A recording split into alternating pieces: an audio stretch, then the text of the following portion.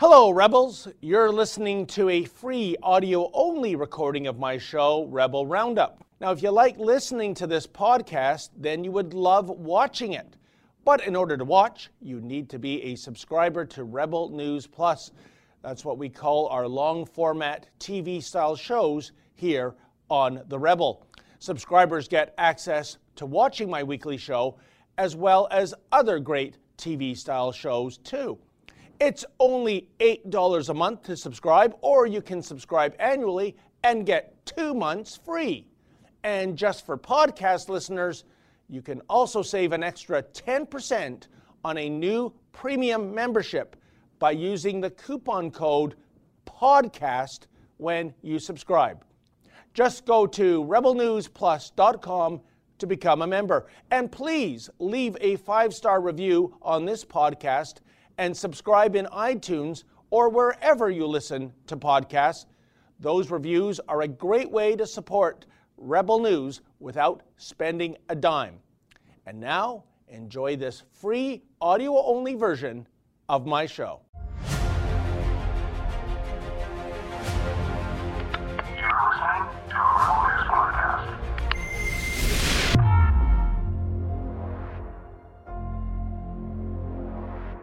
Welcome to Rebel Roundup, ladies and gentlemen, and the rest of you, in which we look back at some of the very best commentaries of the week by your favorite Rebels. I'm your host, David Menzies. Hey, we all know that most of the mainstream media is in the tank when it comes to progressive causes, but when a certain CBC journalist actually tweeted that she was crying tears of joy regarding Kamala Harris, do you think even by CBC standards that was a wee bit too much to stomach? Sheila Gunn Reid shall explain why female journalists love to champion the success of female politicians, but only if they are left-of-center female politicians. Cian Bexte ventured into the hinterland of Manitoba, and he discovered something a tad ominous, namely a secret COVID-19 camp. Why is such an encampment there, and why isn't the mainstream media reporting this story? Cian shall try to make sense of it all. And letters, we get your letters. We get them every minute of every day. And you had plenty to say about my video regarding dueling protests in Little Elmer, Ontario last Saturday. One was an anti-lockdown protest. The other was a pro-lockdown and pro-big government protest. Can you possibly guess, folks, which protest was civil and peaceful and which one was vulgar and violent? Those are your Rebels. Now let's round them up.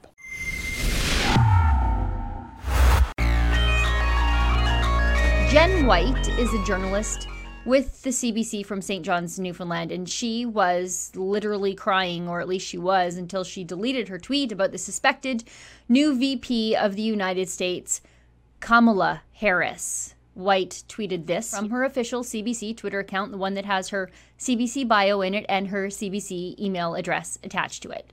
She wrote, "I can't stop crying.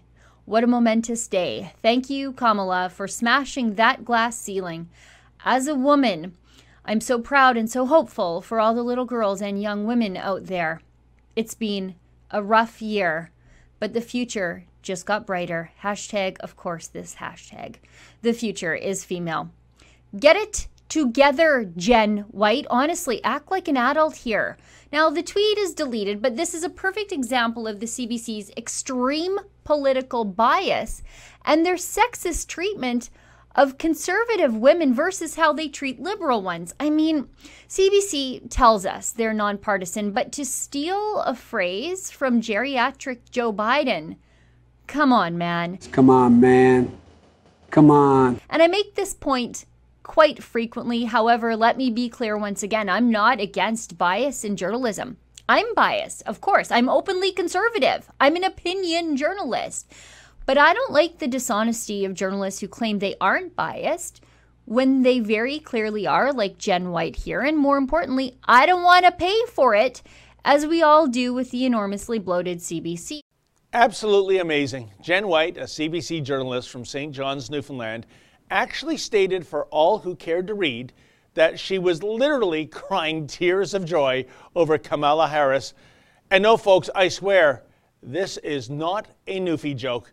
And joining me now with more on the misty-eyed Miss White is Sheila Gunn Reid. Welcome to Rebel Roundup, my friend. Hey, David, thanks for having me on the show. It is always a pleasure. Now, Sheila, as you mentioned, that tweet was indeed deleted. Yeah. But why do you think it was deleted? Because, yes, you and I would bet a large chunk of money that our audience finds it embarrassing, but I could see others in the media mob responding with comments along the lines of, hey, you go, girl. Yeah, I don't think initially she realized just how gross and biased it is. It's embarrassing. It's embarrassing. It's humiliating as a professional woman to be tweeting those sorts of things, that you're literally crying at the idea that Kamala Harris might, after months of legal wrangling going forward, might actually be the vice president because a geriatric old man stole the election. It's embarrassing as a woman to say that stuff and that you can't control your emotions. But secondarily, I don't think she realized just how biased it was. That's the bubble in which the CBC journalists live. They go around telling everybody, we're not biased. We're not biased. We're the state broadcaster. We're above it all. We're like aloof royals. But that's not the case. And they don't even realize it until somebody points it out to them and makes fun of them for 2 days about it. You know, Sheila, that is a very important point, and it speaks to journalistic ethics. It speaks to the standards by which general assignment reporters are supposed to adhere to. I don't know anything about Jen White, but I assume she's kind of a general assignment reporter, meaning that she's just there it's just the facts, the 5 W's, and present it. She's not supposed to be like a Rex Murphy, an opinionated commentator. And that's what makes this a little egregious, is that someone who is presenting herself as, I'm just this funnel that all the facts come into and I churn out an unbiased story. Well, clearly you are showing your bias when you're talking about tears of joy for Miss Harris. Well, and that's the thing. I don't care if someone's biased. I don't. Like I pointed out in my video, I'm an opinion journalist, but I'm conservative. I don't think that it shocks anybody to find out that I'm an open, upfront conservative. Even when I'm talking about issues of, when I'm talking about the Alberta education system, I always make it clear, I have 2 kids who are still in the school system. When I talk about the oil patch, it's evident to everybody. My husband works in the oil patch. I'm a farmer. I want to be upfront about my bias so that people understand that these are the lens through which I'm reporting. But the CBC, they claim to be unbiased. And because they're so unbiased and so important, we're supposed to give them a big stack of cash. But that's not the case. It's never been the case. And it's never been more evident how biased they are. And that's fine. Be biased. I just don't want to pay for it. I don't want to pay for journalists who cry about Kamala Harris and Joe Biden stealing an election in a good way. If you're disappointed about democracy being broken because an election was able to be stolen, okay, fine. But crying because you think Kamala Harris is breaking some sort of glass ceiling, I don't think so. That's the other great point too, Sheila, is that it's not so much subscribing to the idea of, if you don't like what she's saying or tweeting, just change the channel. Yeah, even when I change the channel, I'm still getting a deduction in my paycheck to fund the CBC. And I mean, you'd think if the CBC were smart, or let's say this, a little more fair, maybe they could divide the company in half. They could have the left of center CBC and the right of center CBC. But oh no, that's not the way it goes. You have to be all about Marxism, progressivism, liberalism, if you want to have a job there and not be shown the door. Isn't that correct, Sheila? Well, yeah, if you want to move the company, the mother corp, as they call it, a little bit towards the center, or even have conservatives, actual conservatives, not official TV, CBC conservatives like Andrew Coyne. If you want to do that's a quick way to get your funding cut by Justin Trudeau, because he handles all the purse strings. So you're only going to do what the boss wants you to do at CBC. And in my video, I pointed out just how biased CBC truly is against female conservatives, given that they're crying tears of joy over Kamala Harris, versus how they've been treating female conservatives over the years, including when the Republicans 12 full years ago, tried to run a woman as their presidential candidate. And they wrote an article that was so gross, they had to issue an apology and a retraction after international outcry. So at CBC, there's only this glass ceiling if you're a liberal woman, and just let's ignore all those conservative women who are smashing through it every single day. And of course, you're speaking about Sarah Palin back then, but let's talk about current events, Sheila. Sure. In the last 4 years, Melania Trump has been the First Lady. She has been very active on the charitable front. She is drop dead gorgeous, but more than a pretty face, she's a very smart woman. She speaks fluently 5 languages. Can you recall, in the last 4 years, any major American women's magazine having Melania Trump on the cover? Just one. I mean, I can't think of it, because I think even I, as a guy, would have bought that magazine. What is the reason for that, unless totally the fix is in when it comes to conservative causes and conservative females? Well, the fix is in. We need to look no further than Leslyn Lewis. In my story, it's simple. Anybody can do it. Go to cbc.ca, click on all so that you get all the search results, put in Kamala Harris, see how many hits you get back. It's nearing 1,400, I think. And then if you go and do the exact same thing for Leslyn Lewis, you'll get under 400. And Leslyn Lewis should be the good news story of feminism, of immigration, of Canadian pluralism, if you care about those sorts of things. But the CBC doesn't. They only care about politics, because Leslyn Lewis, unfortunately for CBC, not only is she a woman of color, an accomplished woman who made something of herself, she's an immigrant, but Leslyn Lewis has something going against her, and that's that she's conservative and a social conservative. And so CBC did not cover her, or hardly covered her, during the conservative leadership campaign. And they really only gave her sort of favorable coverage, like, hey, by the way, look at this lady, after she lost the conservative leadership. And I think a lot of that has to do with everything about Leslyn Lewis busts the CBC narrative about conservatives, that we're anti-woman, that we're anti, to use the language of the left, person of color, that we're anti-immigrant, and particularly Western conservatives, because that's where Leslyn Lewis drew the bulk of her support. It was from out here in the West. Those backwards hillbillies were overwhelmingly willing to support a Black immigrant conservative woman as the leader of the Conservative Party. So CBC just had to put the blinders on until it was all over but the crying. Yeah, and again, her biggest sin, of course, was she was on the wrong side of the political spectrum, Sheila. Yeah. And I remember this is a story going back 15 years ago. I heard it reported on radio. I remember laughing out loud, harder than listening to, 10 episodes of Seinfeld. And it was a school board in the UK, and they had published a pamphlet for the students to read, and it was entitled something along the lines of Great Women in British Politics. And can you imagine, Sheila, conspicuous by her absence was Margaret Thatcher. You know it. She wasn't in that pamphlet. How is this even possible, Sheila? It's possible. It's possible. In my video, I mused aloud, like, does CBC have some sort of filter on the internet down there that they don't know about all these other accomplished women who didn't sleep their way to the top the way Kamala Harris is sort of accused of sleeping her way to the top. I believe her nickname is Heels Up Harris. There's a lot of other women out there who just, made their way to the top in, at the time, a very seriously man's world. And many of them from the right side of the political spectrum, but CBC just doesn't even acknowledge them at all. You mentioned Margaret Thatcher. In my video, I pointed out Sarah Palin, the vice presidential candidate. They just want to pretend doesn't exist unless they're calling her, what do they call her? A toned down porn star in their article about her.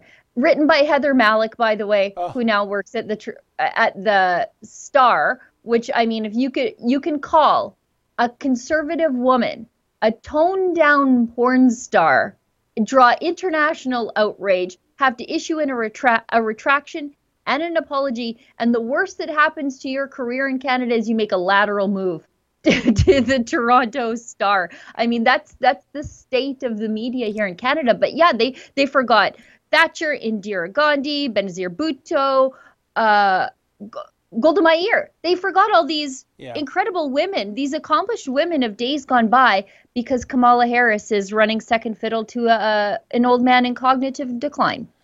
Wow, it's potentially going to be a horrible 4 years to come, isn't it, Sheila? But listen, thank you so much for that excellent commentary, and you have a good weekend, my friend. Thanks, David. You too. You got it. And that was Sheila Gunn Reid, somewhere in the northern hinterland of Alberta. Keep it here, folks. More of Rebel Roundup to come right after this.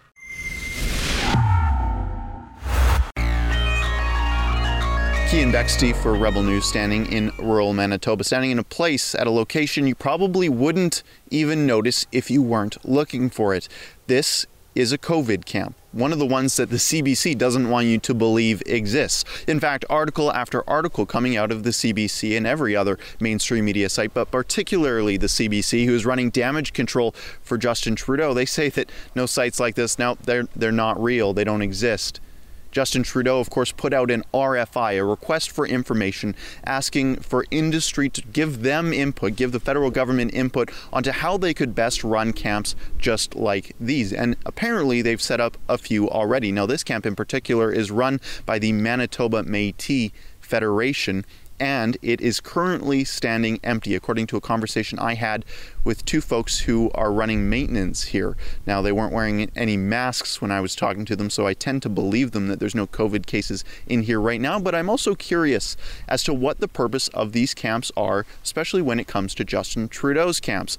The RFI states that it's for health purposes and for dealing with the coronavirus pandemic, but it also says that people can be added to the roster of these camps' clientele for any other requirement that the federal government has. What are those requirements, and why is the CBC so concerned with you knowing that camps like this already exist? Now, this camp in particular has raised some concerns with the local community. Portage, Manitoba, just a few kilometers north of here, well, their newspaper put out this article. They were concerned about the ominous barbed wire that is around this facility. It's pretty ominous. Now, Justin Trudeau is furious about articles like that and stories like you're listening to right now. He doesn't want you to know what's going on. He doesn't want you to think at all. Listen to what he said. I was chatting with a group of students the other day, and a young woman asked me about COVID internment camps, and I had to explain that as we consume increasing amounts and various sources of information online and around us, we need to continue to be attentive to source. We need to continue to be attentive to comparing various reports and looking for trusted sources. Now, in the article, the spokesperson for this site says that people would be referred by the provincial government and then sent here. It doesn't say anything about volunteering. It just says that if the government refers them, they will accept them. Now, this could put them as a pretty prime location, a candidate for Justin Trudeau's planned quarantine sites. He wants to expand them. In fact, he wants them to exist for 2 years, up to 2 years. So right now, here, south of Portage-La Prairie, at this isolated site, Justin Trudeau might send some federal agents to check it out soon. And maybe Justin Trudeau will end up adding this very camp to his roster of COVID camps where they send Canadians who meet certain government requirements, just like the RFI said. Now, if that's not ominous, I don't know what is. Well, it looks like Cian Bexte has done it again. Last month, he found that facility in Quebec, which was housing all those illegal aliens simply waltzing into Canada via Roxham Road. And this time around, it's a facility that is supposedly a COVID-19 camp. Wow, the plot surely thickens. And joining me now to weigh in on a camp that surely no one wants to go to is Cian Bexte himself. Welcome to Rebel Roundup, my friend. Hey, David. Hey, so Cian, what the heck is going on here? Yeah, it's a good question. we started looking into this camp a while ago to figure out exactly what was going on, and we figured the best way to figure that out was to actually go there and see. So we did, and I went all the way out to Winnipeg and then drove quite a ways to get to this camp. It's very isolated, and I recognized it from the pictures, but it was a little bit off the road, and it wasn't even a very well-traveled road. It was very, very isolated. I showed up there and I started looking around, and there was folks actually working on maintenance there that I ended up speaking to. They were able to confirm a few things for me. It was indeed a camp for COVID patients. They say at the time that I was there, there was no patients there. And they say at the time that I was there, there was also no agreement with the federal government to house anyone, but that didn't bar them from getting some sort of contract should Justin Trudeau move forward with his plan to make COVID camps for Canadians. Some reports say they already exist, some say they don't. The CBC wants you to think that they don't, but this site is certainly equipped to be able to house them should Justin Trudeau call on them. And Cian, if these are indeed COVID camps, who are the intended people to reside in these camps? And by that I mean, Cian, are these for illegal immigrants into Canada? And we know that there's an area in Manitoba that is a threshold for that activity, as well as Roxham Road. Or are these camps meant for bona fide Canadian citizens? Well, originally it was intended, to my understanding, for Métis individuals, but that could be expanded, I think, should Justin Trudeau sort of create a contract with them saying, house this many people for this long at these times. Who it's exactly for isn't totally clear, but it is being, this camp is owned by the Manitoba Métis Federation. So my guess is that they would want to house their own people first to support their own people, if that's what you would call it. But it anyone could be there, I would presume, but it's not clear at this moment. And it's this lack of clarity that is really egregious, I think, Cian, especially from a federal government that, when it first ran 5 years ago, was promising to be the most transparent Canadian government in history. And I just want to throw to a clip, in case people think we're going down conspiracy road here. That's not the case. I want to throw this clip of independent MPP Randy Hillier, who about a month ago in the Ontario legislature raised the question about these camps. And as you'll see, folks, in his first question, I think he was just given a bunch of bafflegab. And the second question, he was completely ignored. Here, check it out. My question is to the Premier. In my supplemental question yesterday, I asked this government if the people of Ontario should prepare for internment camps. In September, the federal government posted a call for expressions of interest for contractors to supply, provide, and manage quarantine isolation camps throughout every province and every territory in Canada. These quarantine isolation camps, however, are not limited to people with COVID, but provide a wide latitude for many people to be detained.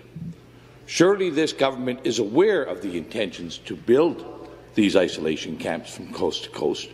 And my question to the Premier is, how many of these camps will be built, and how many people does this government expect to detain? Question. Government House Leader. Thank you, Mr. Speaker. It is very true that when people leave the country and when they come back in, that the province is suggesting, and the federal government, in cooperation with the federal government, we are suggesting that people isolate themselves. That has been a practice that has been very successful, not only here in the province of Ontario, but across Canada. And we will, of course, be redoubling our efforts to make sure that the people of the province of Ontario remain safe, Mr. Speaker. Here's the RFP. And in the RFP, it uses clear language to express that these camps can be used for a broad spectrum of people, not limited to travellers. Indeed, it doesn't even mention international travellers. It's just a broad latitude of people. And I'll send over the copy of the RFP after. So your government must be in negotiations and aware of these plans to potentially detain and isolate citizens and residents of our country and our province. So, Speaker, to the Premier, where will these camps be built? How many people will be detained? And for what reasons? For what reasons can people be kept in these isolation camps? And I'd like to have the Premier assure the people of Ontario. Member, take a seat. So, Cian, that was Randy Hillier, an elected MPP, trying to get answers. I don't think he got those answers. And, I mean, you brought up the point of CBC. This is not something you're going to see on the CBC. To me, this is a hell of a story. The fact that these camps are going up, we're not 100% sure. It doesn't say so in the fine print nitty-gritty who's destined for these camps. This should be front page news. So why is the mainstream media not gung-ho to report this? That's a really good question. The mainstream media, when it comes to the term COVID camps, they want to stay well away from that. They want to not touch it with a 10-foot pole, and it's because they're all paid by Justin Trudeau, and Justin Trudeau knows that he botched this file so perfectly. I mean, like, he put out this RFI saying that not only people who that these camps would hold not just people who need to be quarantined for public health reasons, but they would also put people in these camps who meet other quote government requirements without elaborating on that at all, which is obviously a huge problem. It's not just the coronavirus and public health, it's anything else that Justin Trudeau wants to put you in a camp for. These camps could include that. Now, this camp, I want to reiterate, isn't on a contract right now with Justin Trudeau. But they did tell me that they would take any client who was referred to them, any Canadian or Manitoban at least, or Métis, who was referred to them by the Manitoba provincial government. They didn't say anything about it being voluntary. They didn't say anything like that. They just said if they were referred to them, their camp would open up their gates. They would roll their gates down and let them in and then close the gates back up. And they would be behind this barbed wire chain link fence, which really was concerning to some folks in the community, according to Portage Online, who said that it drew some ire because it's just such an ominous looking thing in the middle of the Manitoba prairie. It just, there's this barbed wire camp, and people were rightfully concerned about it because they weren't really sure what was going on there, and they don't know what will go on there. Because if they do secure a contract with the federal government, which is a possibility always, then the local residents are rightfully concerned. Well, it was a heck of a story, Cian, and who knows? There is such a lack of transparency with this government. It might not even be for COVID-infected individuals to begin with. It might be for enemies of the state. And of course, enemies of the state through the lens of Justin Trudeau, it's not somebody like Omar Khadr. It's people like you and I and Ezra and Sheila for daring to report this kind of thing. So that's the second facility that your hard work and your persistent digging has found. One last question. Are you off to any other province or region of Canada where there might be another ominous building with barbed wire going up? That's got to be a secret, David. Okay, yeah, that's right.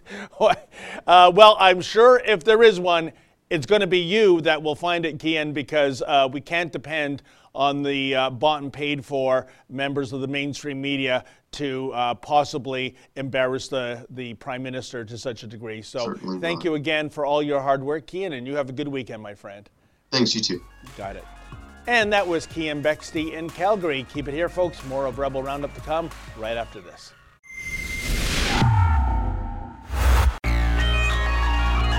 Someone just told me, sir, that they heard you yelling at the protesters that you wished for them to die. Is that true? I cut the dog a little bit and she was sniffing them. If they want to wear a mask, they get disease. I guess that's what they're looking for, then, isn't it? Oh, okay. I mean, if this is dying from the virus, are people dying from the virus? Answer me that. Yeah, you answer me that. Are they dying from the virus? Yes, but I guess when you They look... want to catch it because they're not wearing a mask. oh, actually this morning, sir, but... This morning? Yes. You're not with the plan either, are you? Okay, so... Where's your mask? Where's your mask? Don't get anywhere near me with that thing. Okay, well, you interrupted me, sir, so I'm just trying to give you some time. I didn't interrupt you. I asked you a question. Yeah, well, I was doing an interview, so... Are you with... Point that thing at me! Are you kidding me? Is he with the radio station? Yeah. Well, oh, I have a hard time not killing stupid people. you have a hard time not killing stupid people. Dude, it's all I can do not to. This argument, he like he says, you want to believe what you believe, you believe. I don't give a Sorry, what was that, man? Wear your f***ing mask. Wear my effing mask? Yeah, that's what I said. That's Wear not your mask. fucking distance. Hey, I wanted to do it. I wanted you to. Get away from me. I've never done it. Yeah, so once again, the love trumps hate crowd is anything but that. It is all about advocating and even using violence, physical violence, vandalism to get their way. We're going to follow up on that, Thug. You mark my words, folks. If the police here in Aylmer are not going to do anything about it, because this is someone, I guess, who advocates the mayor's position, we will go forward with a private prosecution. So there were two protests last Saturday in Little Aylmer, Ontario. One was anti-lockdown, the other was pro-lockdown and pro-mask and pro-big government. Can you possibly guess which side was civil and polite and which side was vulgar and violent?